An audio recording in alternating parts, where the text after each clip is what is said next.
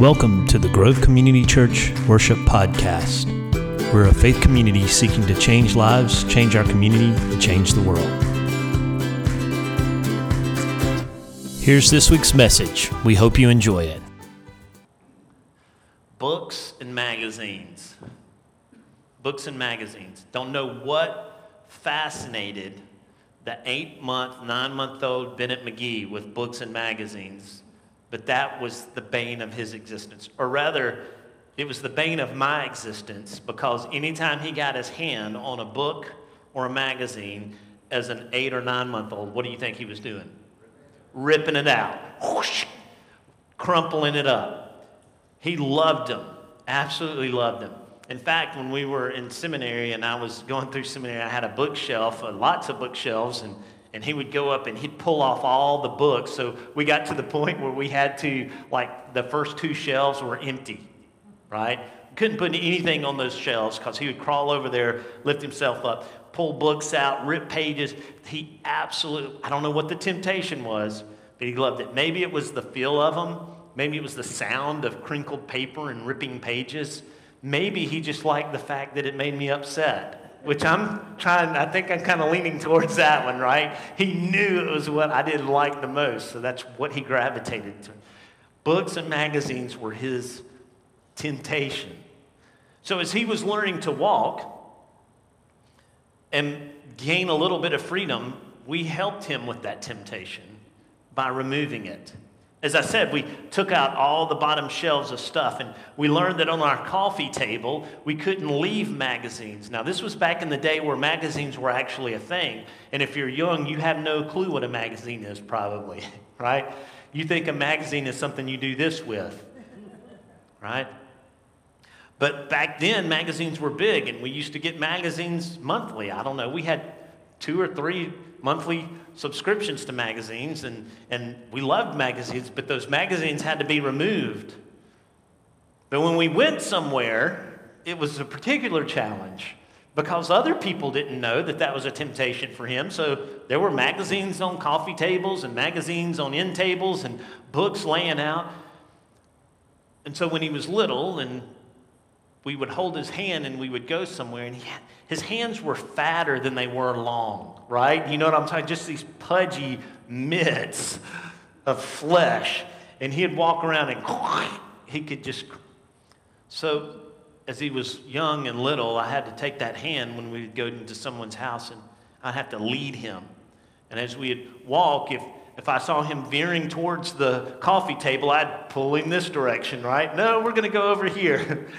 And we might walk over here, and there's a book. Oh, no, we got to go over here. But I took his hand, and I led him away from books and magazines. Today, we're looking at a particular part of the Lord's Prayer that has troubled a lot of people, particularly scholars, for over the years. I think what's funny is scholars generally have way more difficulty in understanding passages than normal people do. Because normal people look at it and go, oh yeah, that makes sense. Not scholars. Oh, well, we're going to dive deep into this. And they overthink some of this stuff. So we're going to look at a passage, the last actual request in the Lord's Prayer, and we're going to pull away what it means for us and how we can apply it to our prayer lives. But this particular verse has caused a lot of ink to be spilled in scholarly papers and books. And it says this: and lead us not into temptation, but deliver us from evil. And that's it. 2 lines, simple sentence, compound sentence, but simple compound sentence. Pretty easy to understand. And lead us not into temptation, but deliver us from evil. Where this becomes a problem is... people have said, well, it sounds like we're asking that God, is the one that actually does lead us to tempt, that tempts us, that God's the kind of the one that manufactures and leads us into these times of temptation, and that's not what Jesus is saying here. So we're going to dive into that a little bit deeper and figure out what it is exactly he's saying, and then, again, how we can apply it to our lives. But deliver us from evil, and this is the second part where they have a lot of problems. Evil can mean evil, or because of the Greek, it can also mean the evil one. So it can mean evil or the evil one. And then particular parts of the Christian Orthodox Church, they actually say that in the Lord's Prayer. Lead us not into temptation, but deliver us from the evil one. Not in Western Christianity, but a lot of times in Eastern Christianity. Deliver us from the evil one. And so those two things have caused a lot of consternation and debate back and forth about how can this be and what does it mean. Well, we're going to kind of look at it real simply today. Right? We're going to look at it from the view of a father. Now, why would we look at this from the view of a father? Not rhetorical. You can answer this if you're in here. Because we start the prayer with our Father, right? And we talked about that in that first week as we opened up this passage and we started diving into it. We have to understand that as we pray, we're praying to a Father, not some distant object, not some distant personality, not someone who's off in the nether sphere somewhere floating around as some disembodied, impersonal being. No, Jesus chooses this word specifically, our Father. And we're supposed to understand the rest of the prayer from that standpoint. That we are praying to a good God who loves us as a father is supposed to love. Now, I understand that some of you in here and some of you watching don't have or didn't have a good father. That doesn't mean that God's not a good father. God's the definition of a good father, not necessarily your father. Others of you do have good fathers, and you know what a good father looks like, and you've experienced that.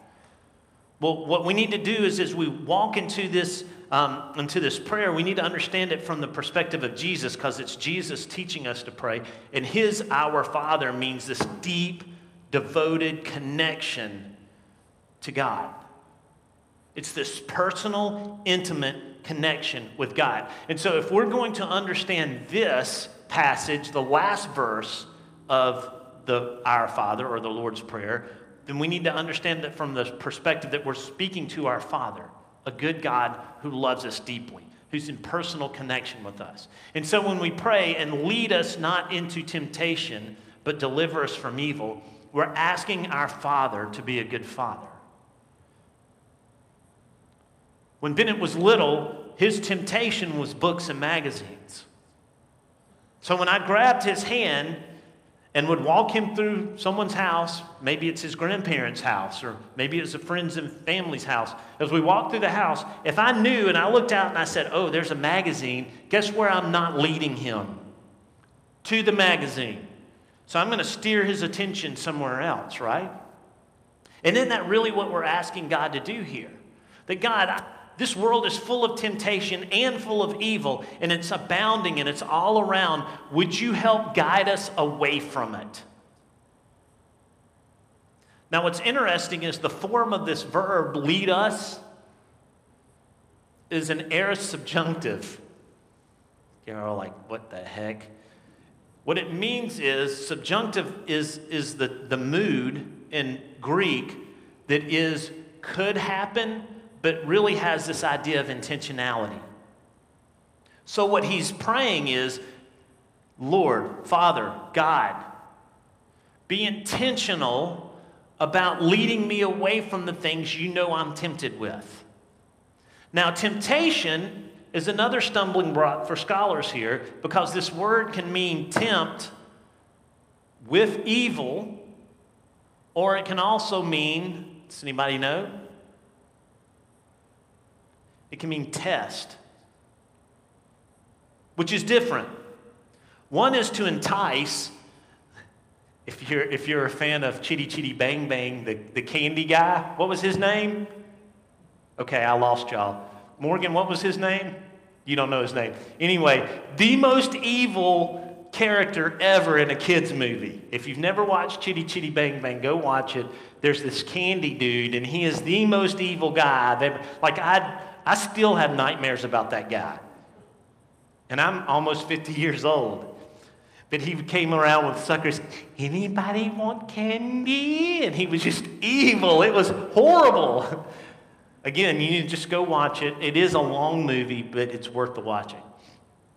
That's one form of temptation where we entice, where we have the goodies. You know. But the other side of that is to test. That side is, well, let's go back to Bennett when he was little, and he had pulled the books off the shelf, and I had slapped that chubby hand. Now, I'm convinced that because his hand was so fat, he never really felt it. But I would slap that hand, and he'd just look at me, and sometimes he would look at me long and meanly. Other times I would slap that fat hand, and he would start to cry. Whatever floated his boat that day. But I slapped his hand, and I said, "Don't do it again." And I walked away, and I sat down in my chair, and I just watched him, right? I was testing him. I had set a boundary, don't do it again. I'd slapped his hand. There had been punishment. Now I stepped away, and I said, "Don't do it." That was a test. Do you see the difference? One is enticing. The enticing part in this analogy would be like, "Hey, Bennett, I got a magazine, and you can't have it." Now, I'm not going to lie. I might have done that some, but that's temptation. The test is don't do it, and I'm going to step back and watch. So scholars have argued over which one this word actually means in this case, because it really can mean either or. And as Jesus does over and over again, I think it's multivalent. I think it has multiple reasons, purposes or meanings. I think he means for it to really mean both. Lead us not into the enticements of this world, and lead us not into a test that we can't handle.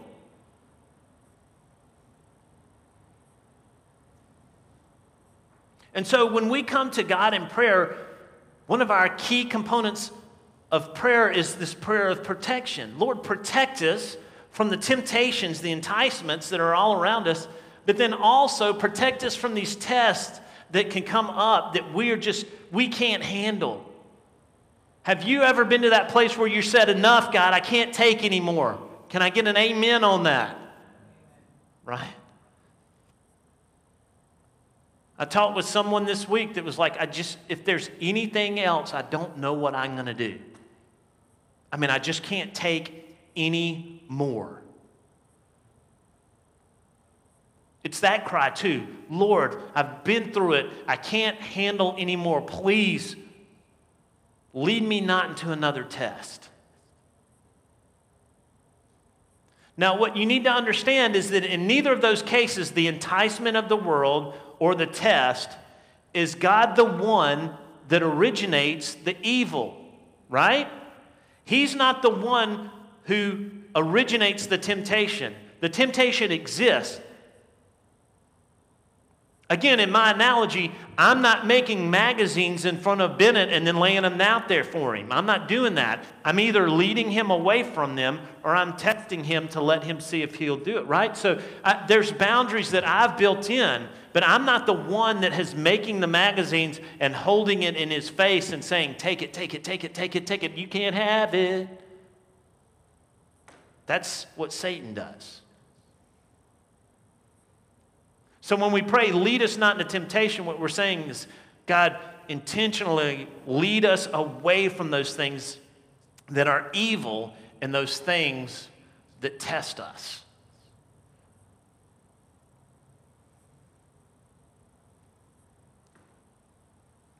And then the second part is the opposite. If one is to lead us not, and this is to deliver from. And there's a difference there, right? Lead us not, Lord, let's be proactive. Don't let me go there. Deliver us from is, oh no, we stepped into Southern Living Magazine headquarters and there's magazines everywhere. Save me out of this, pit of despair. So if the one is proactive, this one is kind of reactive. So the first part is, God, lead us not there. Help me not to go there. Help prevent me from falling for all this evil and all this temptation around me and these tests. Just remove those. But then also, God, deliver me from the evil. On Bennett's first birthday, he took his first steps by himself, literally. on his first birthday. We were standing around my in-laws' swimming pool for his first birthday. We had family there. My grandmom was there. Laura's grandmom and grandmom was there. I guess Bamsey was there too. So grandmom and granddad were there. You know, the extended family, everybody. Oh, it was just a great day. And he took his first steps, and we were so excited. And it wasn't long, and I can't remember if it was the same day or if it was the next day. We were by the pool, and Bennett's now getting this walking thing down. And we're standing around talking, and all of a sudden we hear a kaplunk.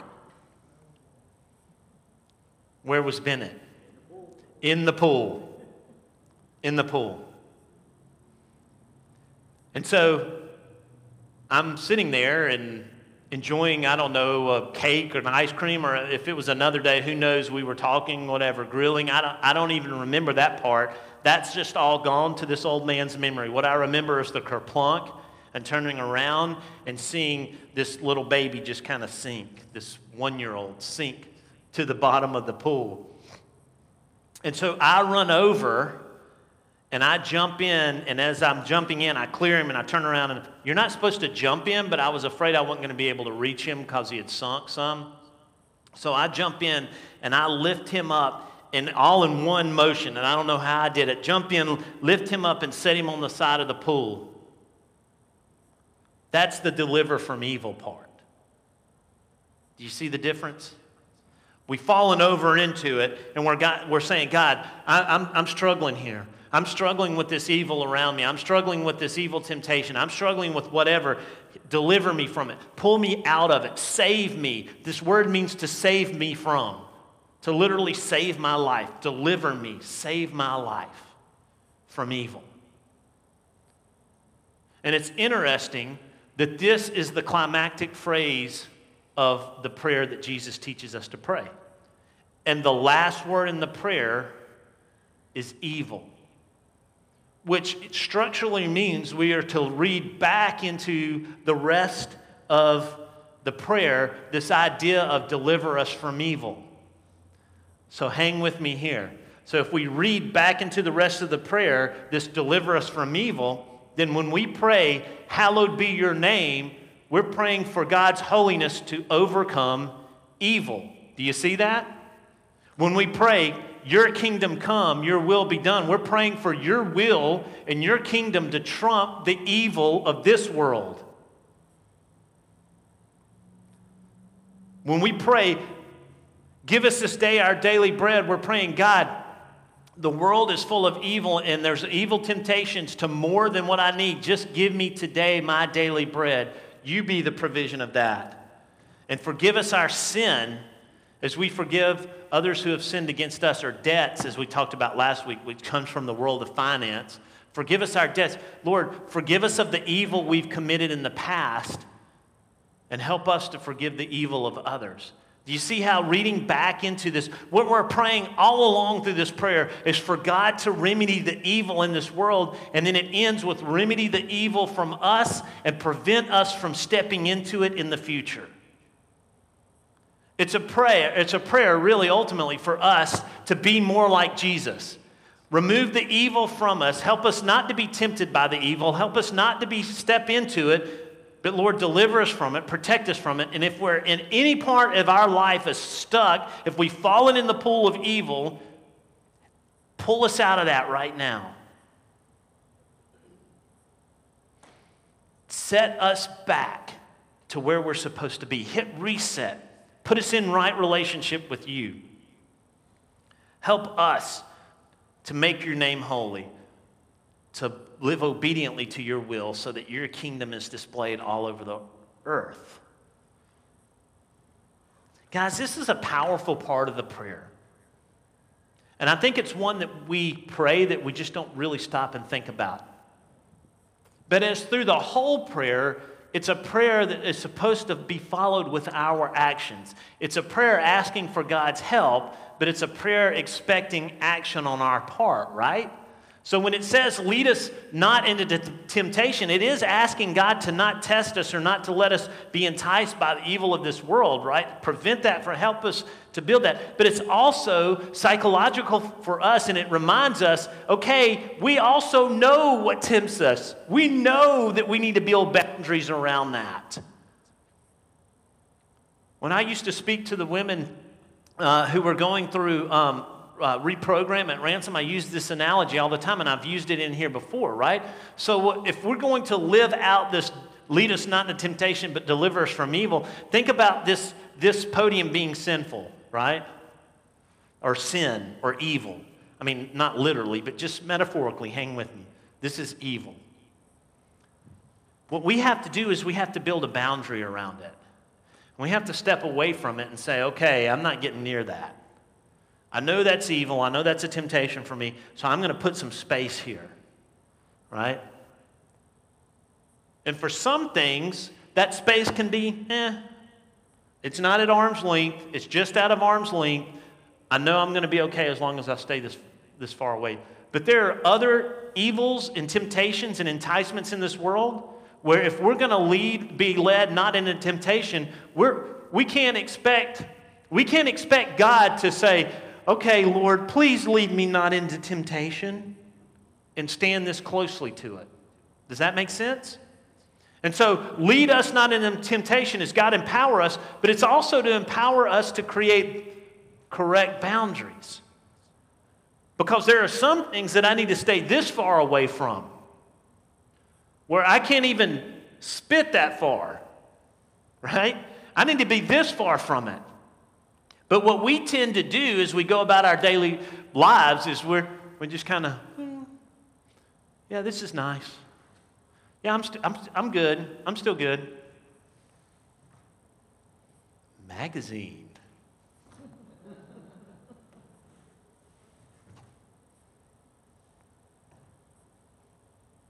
I'm still good. And then we get to, I'm not touching it. I'm not touching it, but we're right there. So when we pray, lead us not into temptation, there is a part of us that has to say, no, we're going to stay over here. And I'm going to put the word between me and that sin. Right? We have to create correct boundaries. So part of this is an invitation not only for God to help us, but for us to take responsibility in that ourselves, right? Lead us not into temptation and deliver us from evil. But God, in our minds, we ought to be saying, God, empower us to do that. There is both God action and will and human action and will. And this prayer, all throughout, it is a reminder of that. I don't know if you pray this regularly. And I don't know if you do pray this regularly, if you really stop and you think about this part of the prayer. But I would encourage you, over the next month, make it a habit to specifically spend some time on this part of praying. This part where you enumerate the things that you struggle with, the temptations and the enticements, the evil that's particularly not only enticing you, but the evil that just kind of presses itself around you. There are things that don't necessarily entice you, but that are evil and that are around you. Be specific about that. God, help me with this, and this. I know these things are my temptations. I know these things are that test me. I know this is the evil that I come into contact with on a regular basis. God, protect me from that. And if I ever step into it, deliver me from it. I think if you are intentional about that form of prayer over the next month, then you'll be intentional about setting boundaries. And as you're intentional about setting boundaries, you'll start to realize that the power of God and His Spirit leading you takes on a whole new level in your life. Is this making sense to you? I just think that it's a part of prayer that we ignore a lot. But if we get serious about it, I think it opens us up to a whole new level of spiritual growth. and maturity. And lead us not into temptation, but deliver us from evil. I think it's ironic now that Bennett and Morgan both are lovers of books. It went from being the temptation to rip it out to now really understand what it's about. There might come a day where God takes an old temptation and delivers you from it completely, where it becomes something that you're not afraid of, something that's not a temptation to you. He sets you completely free. But for most of us, it doesn't happen like that. Lord, take my chubby hand and lead me away from the coffee table. And if I fall in the pool, jump in and save me. I hope this message was meaningful and powerful to you, but I also hope that it was challenging. And as always, don't just hear it, put it into action. Until next week, have a great one.